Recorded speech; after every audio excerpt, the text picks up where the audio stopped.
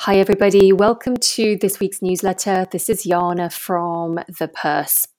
The global market cap is almost unchanged this week at $108 trillion, which is equal to 123% of global GDP. The European Central Bank boosted its bond buying after it pledged to fight yield gains. Meanwhile, UK business activity returned to growth in March. UK unemployment also fell to 5%, and inflation is also at 0.4%. City economists were expecting an uptick to 0.8%.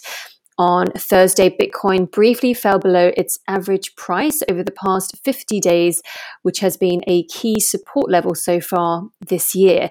Bitcoin fell $10,000 below a record of $61,742 set earlier in March. However, it is currently trading at approximately $56,000. Tesla now accepts Bitcoin as payment for its cars, and Coinbase competitor blockchain.com has raised $300 million in a crypto funding frenzy.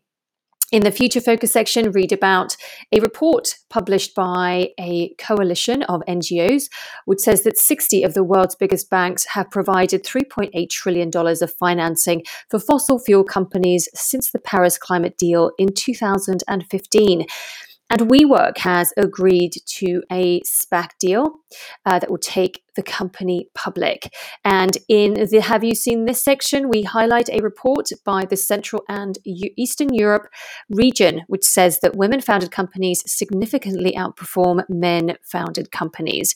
We are tracking BBG Ventures, founded by Susan Lyne and Nisha, a New York-based seed and early-stage venture firm that only backs founding teams, which include at least one woman. They have closed $50 million for their third fund. And don't forget to listen to the Purse podcast interview with Jessica Robinson. She's the founder and CEO of Moxie Future. We talk about ESG trends, how to get started as a sustainable investor, how to find a financial advisor, and more. I hope you enjoy it. We certainly had a lot of fun recording this one. And stay safe, everyone. Look after yourselves, and I look forward to catching up with you all again next week. Bye for now.